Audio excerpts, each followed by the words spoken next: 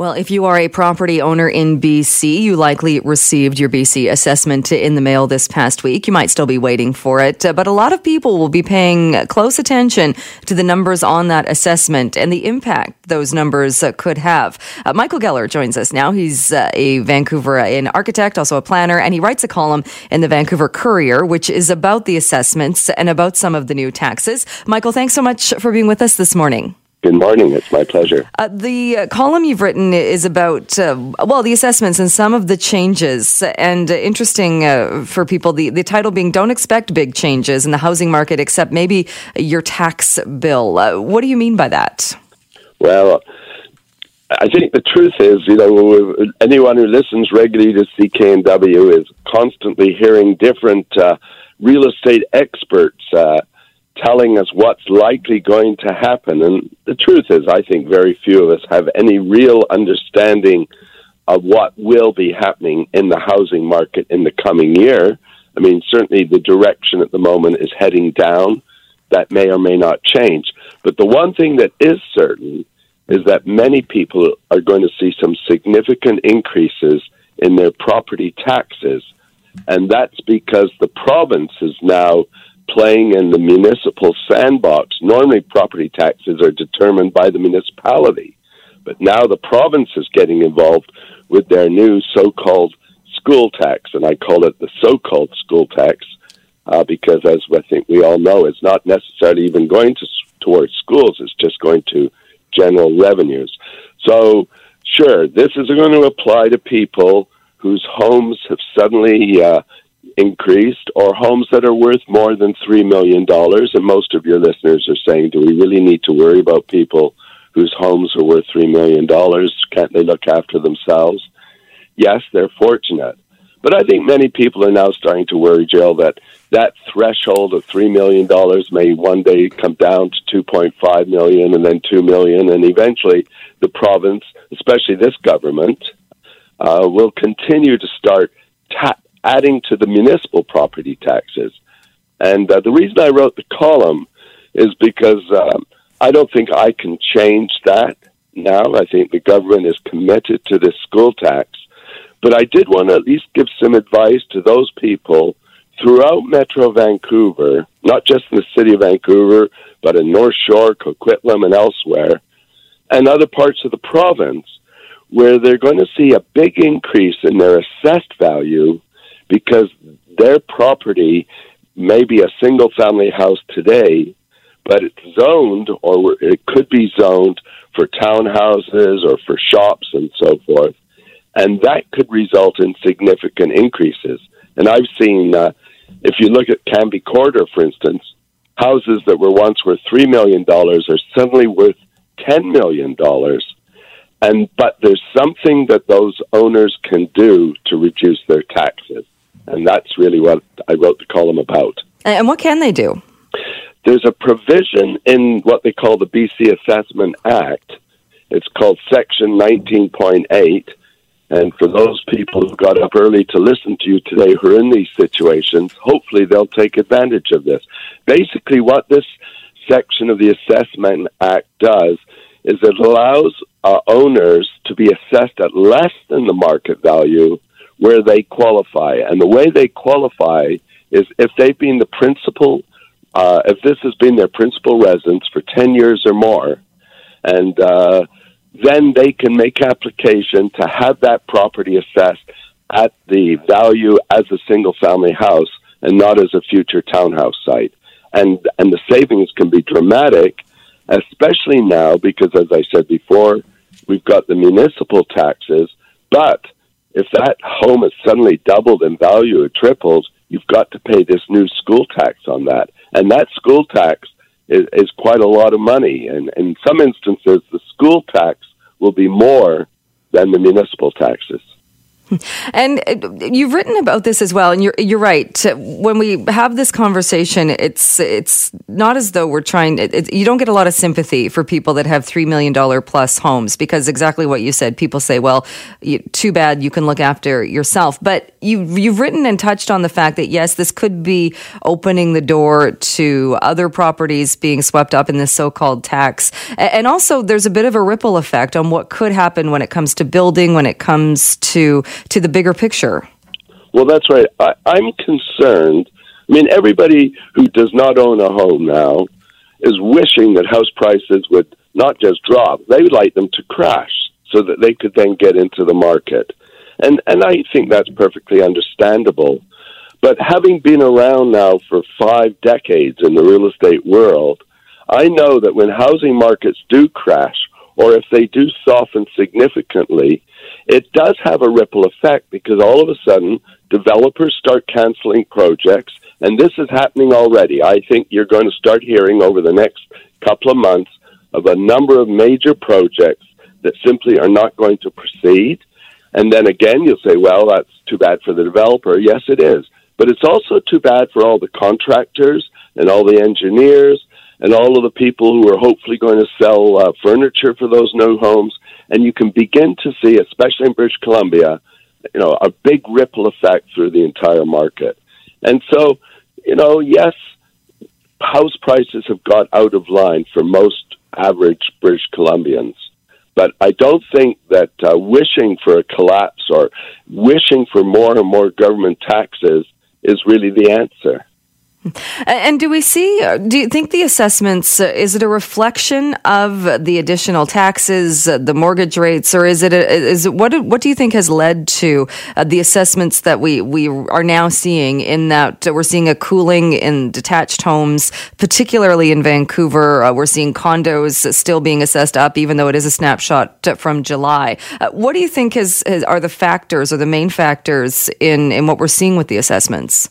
I think it's a combination of things. There's no doubt that the government stress tests, which effectively reduce someone's buying power by about 20%, have had an impact. But what's interesting is that you would assume that would have meant that the condo prices would have come down, along with the prices of higher, a lot more expensive homes in West Vancouver or West Van. But in fact, what the assessments show is while the high-end homes have come down, especially those homes over $3 million, the average condo prices have actually gone up. So it's obviously not just the stress test. The other thing is interest rates have slowly started to creep up. I think the main thing, Jill, is that real estate markets are cyclical. What goes up must come down. It's a song, but it's also a realistic assessment of housing markets. Our markets did go up. But one thing that I think I am a bit confused by, and I think others are as well, is that while we saw about a 7 or to 10% drop in single-family houses at the higher end, overall condominium prices have actually gone up, at least between June 2017 and June 2018. Now, I think most people would say prices have come down a little bit since then. But what this says to me is that the school tax and the speculation tax and the empty home tax, all of these have had an impact, along with those other factors, in softening the market. And again, some people would say, well, isn't that exactly what the government said it wanted to do? Well, actually, what the government said it wanted to do was to make housing more affordable.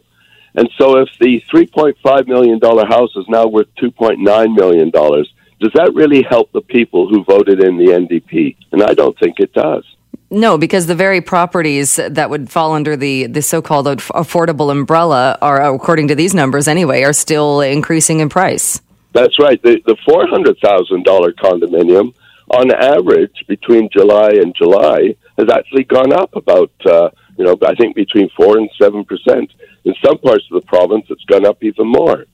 Now, I actually saw this happening, as did others, earlier in the year. and posted it on Twitter, and many people sort of mocked me for suggesting that I was wrong. And they said, surely the trickle-down effect is going to happen. You know, if all the high-end prices come down, then the low-end prices would come down. And I said, well, actually, that's not necessarily going to happen. And indeed, that's what these assessments show. But I think if there is one message that I want to share this morning, because most of us can't do anything about these taxes now, it is for those people who are living somewhere where there's a change in the zoning or change in the official community plan, and a lot of people are affected by this. They should at least pay attention. And it may be that it wasn't just this year. It may have been that they saw a huge jump last year, as was the case for people on the Canby Corridor or in Marpole. They should at least pay attention and check out this BC Assessment Act provision that at least allows them to apply. Now, the sad thing is you're supposed to apply by November. And I wrote the column last year saying, if you missed it this year, at least apply by it for November next year. Most people either didn't read the column or didn't think about it. But there is a provision that says you have until March under Section 19.8 to make application, and then you can go and appeal your taxes. And I would encourage people to do that, because I know there are people right now who had a little house in North Vancouver, and it was worth $1.2 million. The official community plan now says that this is a townhouse area, and all of a sudden it's doubled. And it's not fair, in my mind, that they should suddenly have to pay higher taxes if they're planning to live in their home.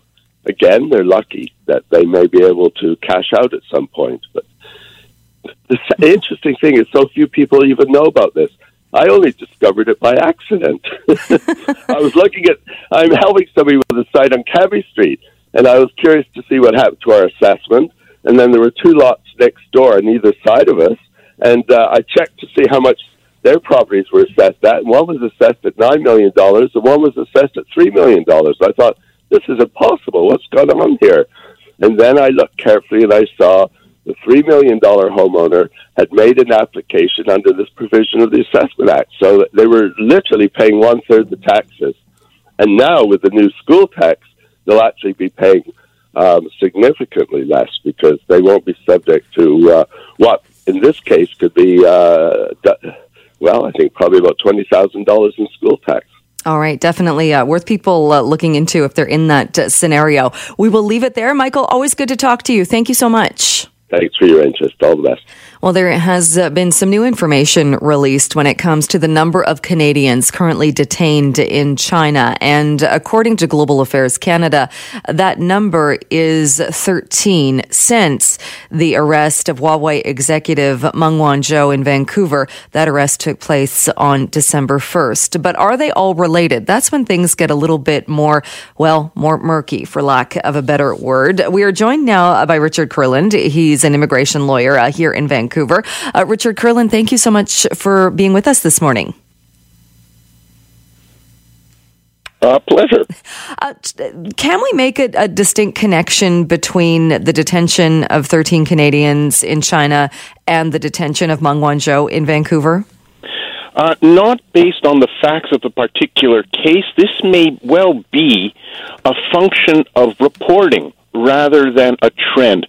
Canadians often are arrested in China for having the wrong kind of visa or for running afoul of Chinese domestic law. That's not unusual. It's the Canadian extradition, U.S. extradition case that has sparked a trend of reporting arrests of Canadians. Even though these dots may not be connected today, it is prudent to take special measures if you're considering travel to China. And what would you do? What would you suggest to somebody who was going to be traveling there either for pleasure or perhaps on a work visa? Well, the first thing to know is to get the right kind of visa. Don't go for the cheapy tourist visa, which is less expensive than a business visa, because you're trying to save some money. Don't do it. You could really end up in trouble. There's no room for error, or I put it this way, the room for error in China prison. The second thing you can do is ensure that your family and friends have a detailed agenda, itinerary of precisely where you're going to be and when. And you have to have a redundant system of check-in. So if you fail to trigger your check-in protocol, the family or friends will immediately alert Canadian authorities that you've fallen off radar. Those are the easiest ways to deal with this as an individual. But if something has happened, then if you are detained for some reason, is it enough that family and friends know, or they're able to contact Global Affairs? But can Global Affairs do anything at that point? Yes, our Canadian Diplomatic Service does things overseas, and you can self-register on their website if you're traveling abroad. It's an excellent precaution. The family should take special measures. There's a special telephone direct line to Global Affairs for this kind of situation, and you are entitled to conscious. Now, of course, it is a conscious country. There is no distinction between the judiciary, the political executive. And you're taking the risk by traveling onto that territory that their view of the rule of law is not our view of the rule of law. So don't be surprised if perhaps you are denied consular access for a period of time. But if you take reasonable precautions, you should be fine. Don't gamble with your personal safety. That's not a Chinese language learning course you want to take. That's the hard way to learn. Take the normal one.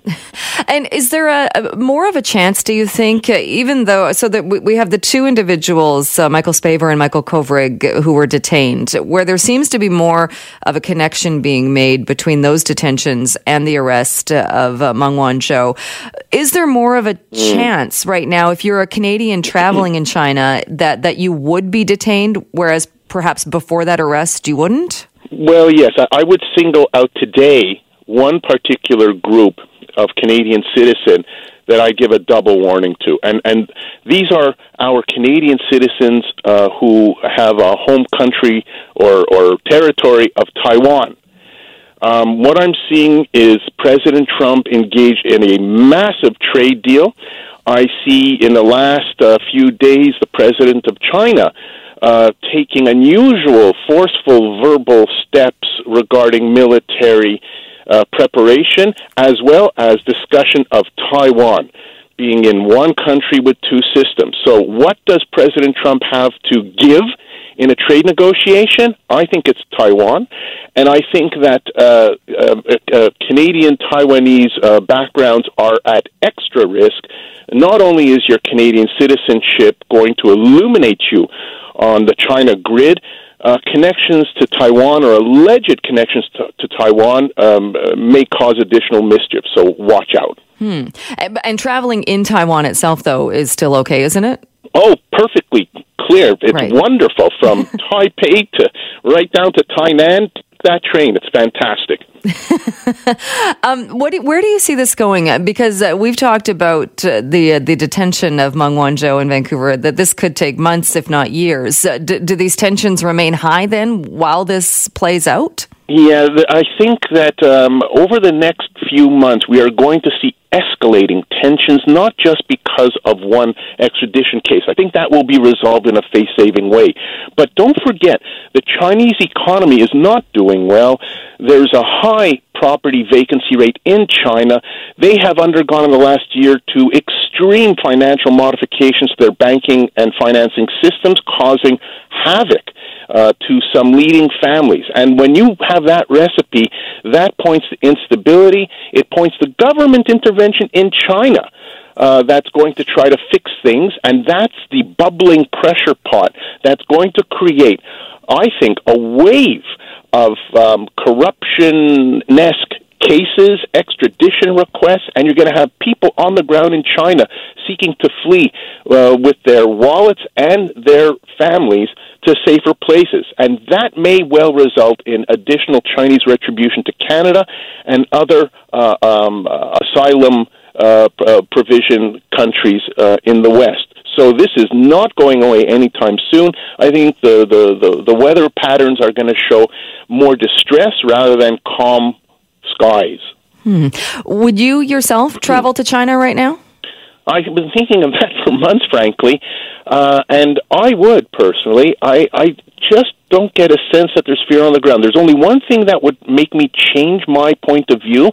If I began to see in Vancouver or elsewhere in Canada public demonstrations beginning at the universities, following into the streets of two groups, pro-China and pro-Canada, as it were, when I start to see boots on the ground in that fashion, given the social culture of the people concerned, I would think twice, because now you've got a public dispute, very public dispute. And the message right now I have to our Chinese-Canadian citizens or from Greater China is, don't worry.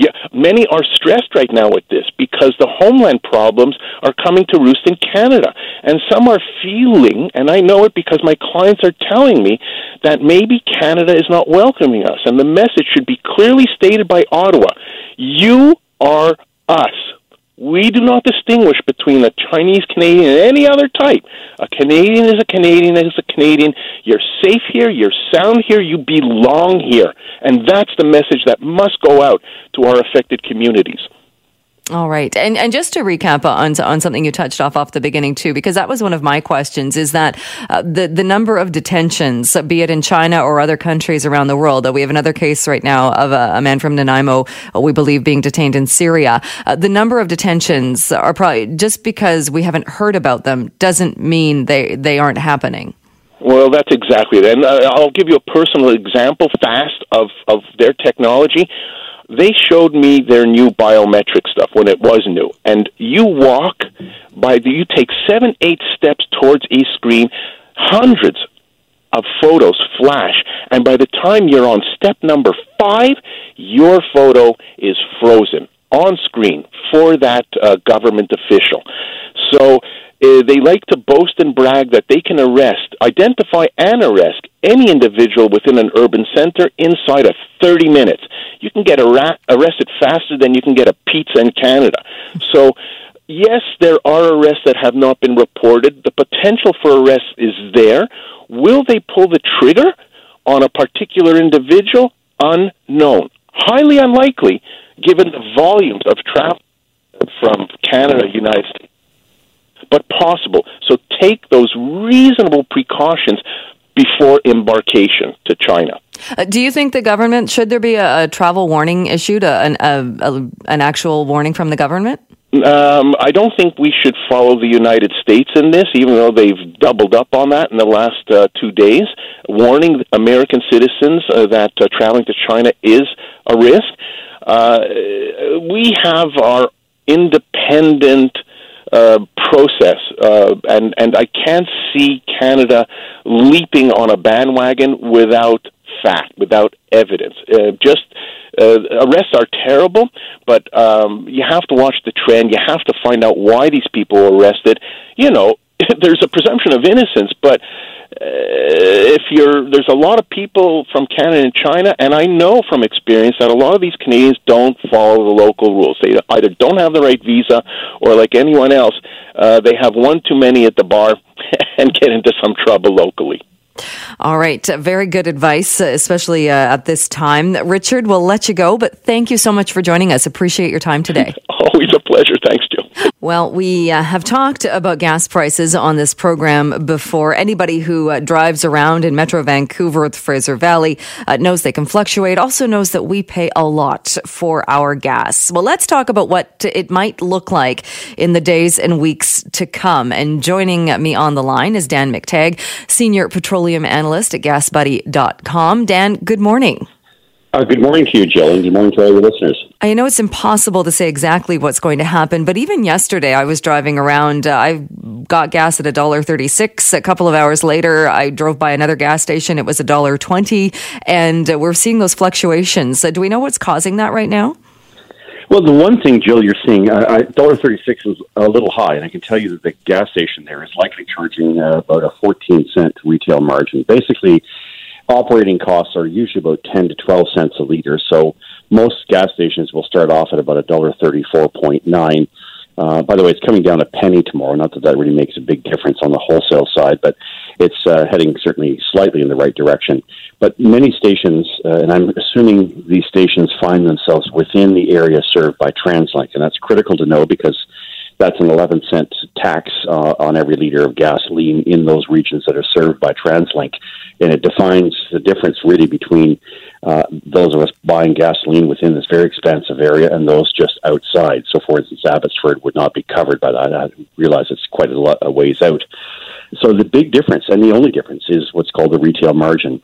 And so you find some gas stations will use gasoline as a loss leader now. And certainly on weekends, there are deals to be had, which is why using the Gas Buddy app, which is free to download, will save people as much as 10, 12 cents a liter if they can shop around. But generally speaking, the wholesale price has certainly fluctuated over the past couple of weeks, especially after the 15th of December when your colleague Janet Brown was able to break through some news that prices would be going up as much as 17 cents a liter due to a disruption with the Olympic pipeline, which supplies a lot of gasoline, not just throughout the Pacific Northwest, but for us here in Vancouver. It can be frustrating, though, for drivers, particularly drivers in Metro Vancouver, when we see the exact same gasoline sold in other markets for much less. Well, yeah, I mean, there's a premium that we are paying right now for gasoline over and above what the market would require. Jill, if I'm, a gas station, say in Whatcom County, just south of the border in the United States, my cost for gasoline is about $1.50 a gallon. Now that's translated backwards. That works out to about 53 cents a liter with the Canadian exchange rate. In Vancouver, it's 72.5. What it means is that because we are price takers, we are product takers, we import probably as much as a third of all of our fuel needs. Prices are much higher to attract people to make up the difference. We are desperately short of gasoline in the Lower Mainland. Now, to those quickly coming to the conclusion that we need to build another refinery, I would have to say that that kind of an outcome is not likely, especially given Ottawa's recent legislation making Clean Fuel Standards Act and pipeline changes on Bill C-69 a virtual impossibility. No one has the money to outlay for 10 years to build, state-of-the-art refineries that are subject potentially to disruptions, the likes of which we saw with the Trans Mountain pipeline. Yeah. There have been predictions that this is going to be a turbulent year. Is that what we are bracing for? Well, those were my predictions, and I said you would see a year of extreme volatility, and that what we're going to likely see, Jill, is a replay of the high prices we saw last year, perhaps in the $1.60 range, and at times perhaps dropping into the $1.20 range. Here's the factors that I think, short of where we stand here as really the only region in the country that has to import fuel to meet our needs, we have to recognize the external factors, which can have any play on how things turn out. If, for instance, the U.S. and China failed to come to an agreement on tariffs and trade, that would mean oil and gasoline prices would likely tumble. Now, that's not likely to happen in our scenario in the 2019 Gas Buddy fuel outlook. Both in Canada and the United States, we've suggested prices will remain firm. In Canada, they will be a little higher than 2018, if for no other reason the fact that the governments of many provinces and the government of Canada have decided that they're going to impose a carbon tax in regions that currently don't have it.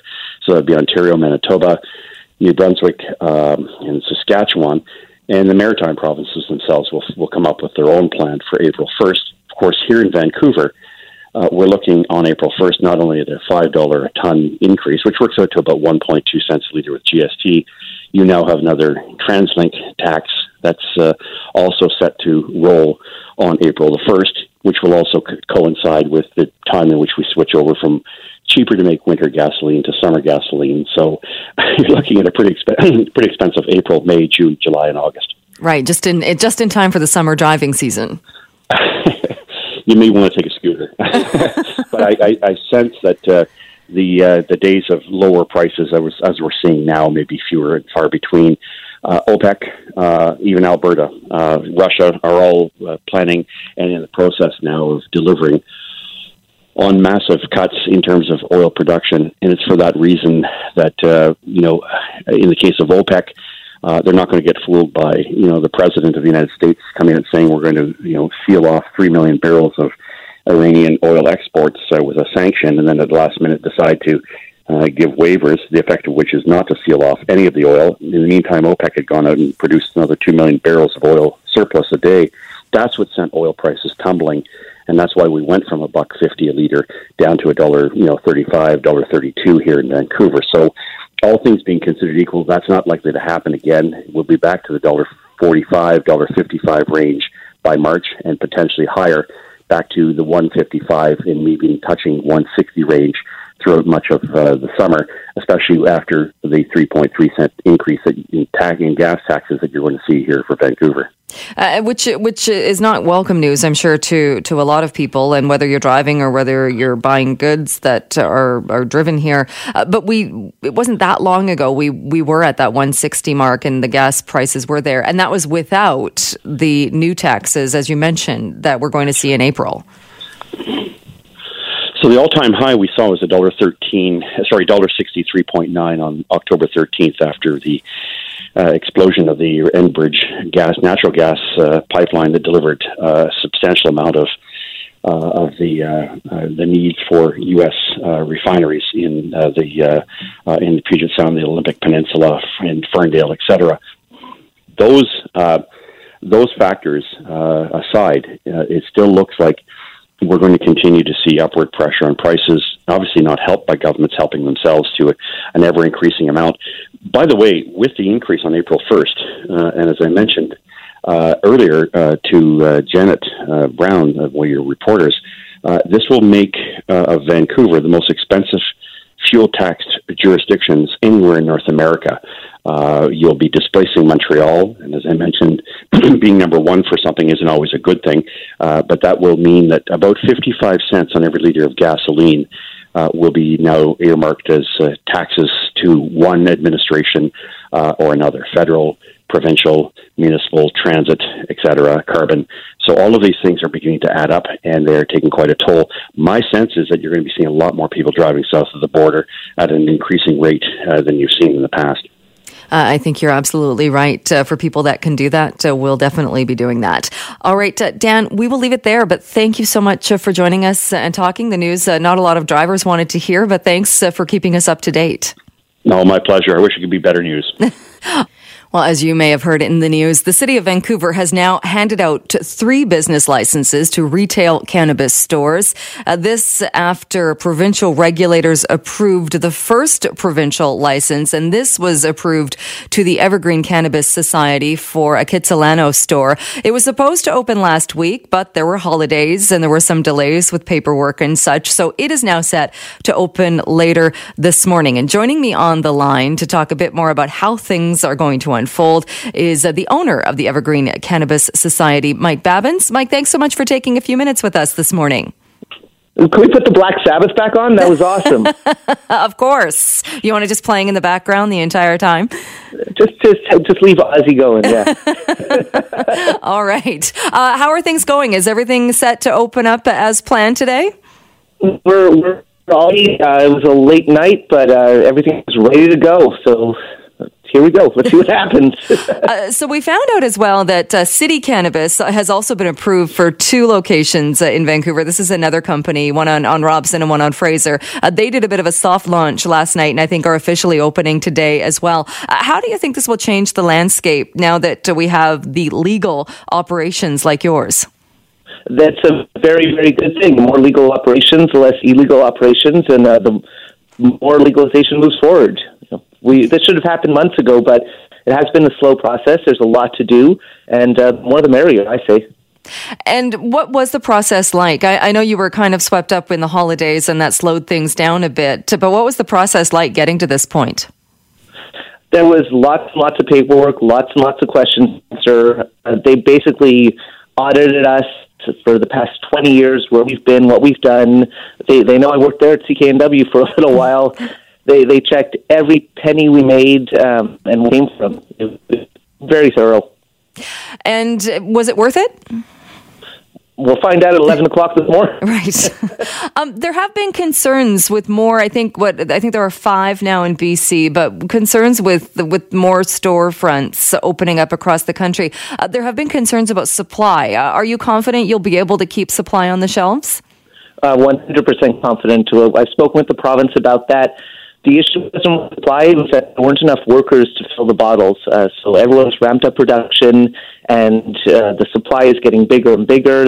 Producers are having more and more farms to grow with. I think that was a little glitch at the beginning. It won't happen here in BC. And what do you do as far as a customer base? Because here we have something that, even though it was an illegal thing for so long, it certainly was something that was widespread, that a lot of people partake in and will continue. How do you get somebody who maybe has the person they purchase from, maybe continues going to some of the dispensaries that are operating illegally? How do you get that customer to come to you? How often do you walk into the liquor store and say, oh, no, wait a minute, I know some guy who makes some backyard hooch instead? I think the black market will slowly eliminate itself, as it did with alcohol 100 years ago. And you're confident with that? Oh, yeah.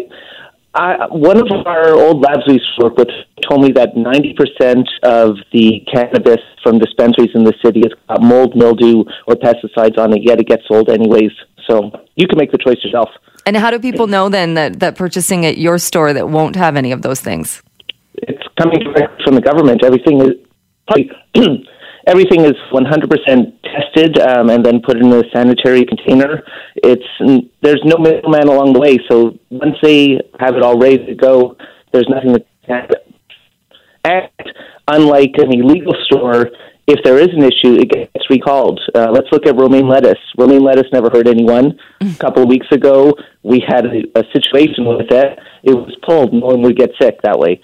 So, we're just like anywhere else right now.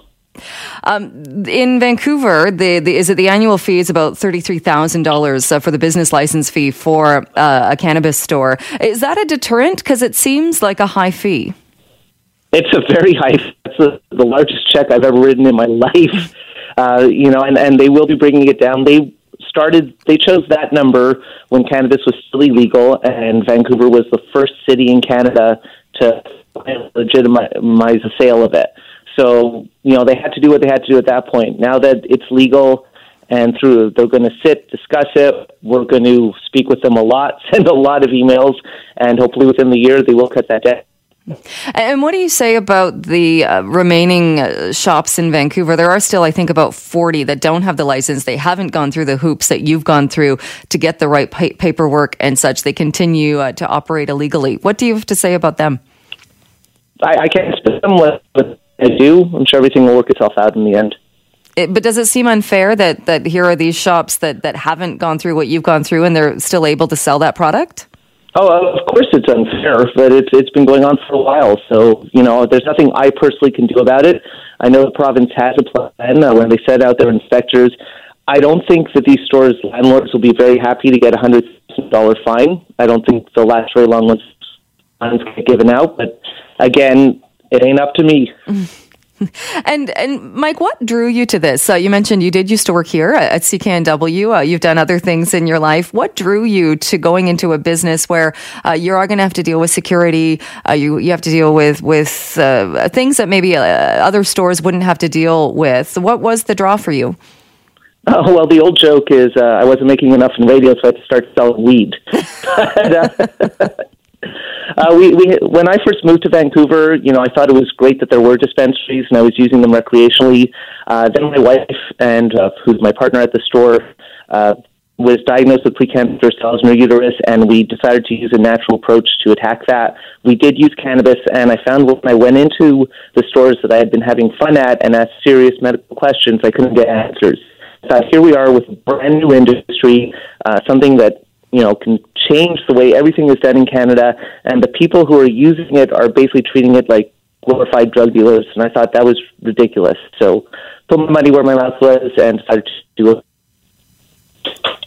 And the store, so you have the store opening today, the Kitsilano location. What are your plans for the future? I'm probably going to leave early to go watch the hockey game this afternoon, but I don't have any plans past that because I have no clue what today's going to look like. Do you hope, though, I mean, obviously any business person hopes that it's a success. Is it something that you would like to open more stores and build that way? Well, if I have to go through all I went through to get this one open, I'm not rushing more stores. It was a lot of work. I'd like to just let our baby grow for a bit. You're always thinking bigger, but we just want to have a stable business that could take care of my wife and myself and keep our staff happy. And if opportunities arise in the future, we'll obviously take them, but a bit of a break. Let's just get today up and running and then worry about tomorrow after that. All right, you mentioned staff. That's always an issue for small businesses, too, is getting enough staff. Was that a challenge? We've never had a problem with that. We've got really, really good staff. What the real challenge was, from the day of legalization until today, we kept them on and we paid them, but we had no income coming in. So we just watched our bank account get lower and lower and lower this whole time. But, they're appreciative and we love having them, so we'll just keep taking care of each other. All right, well, hopefully things change. What time do the doors open today? 11 o'clock. Get in line right now and bring an umbrella just in case. All right. Mike Babbins, thank you so much. Congratulations on getting all of the paperwork done and the doors opening today. And thanks for sharing a few moments with us this morning. Appreciate it. Thanks for having me.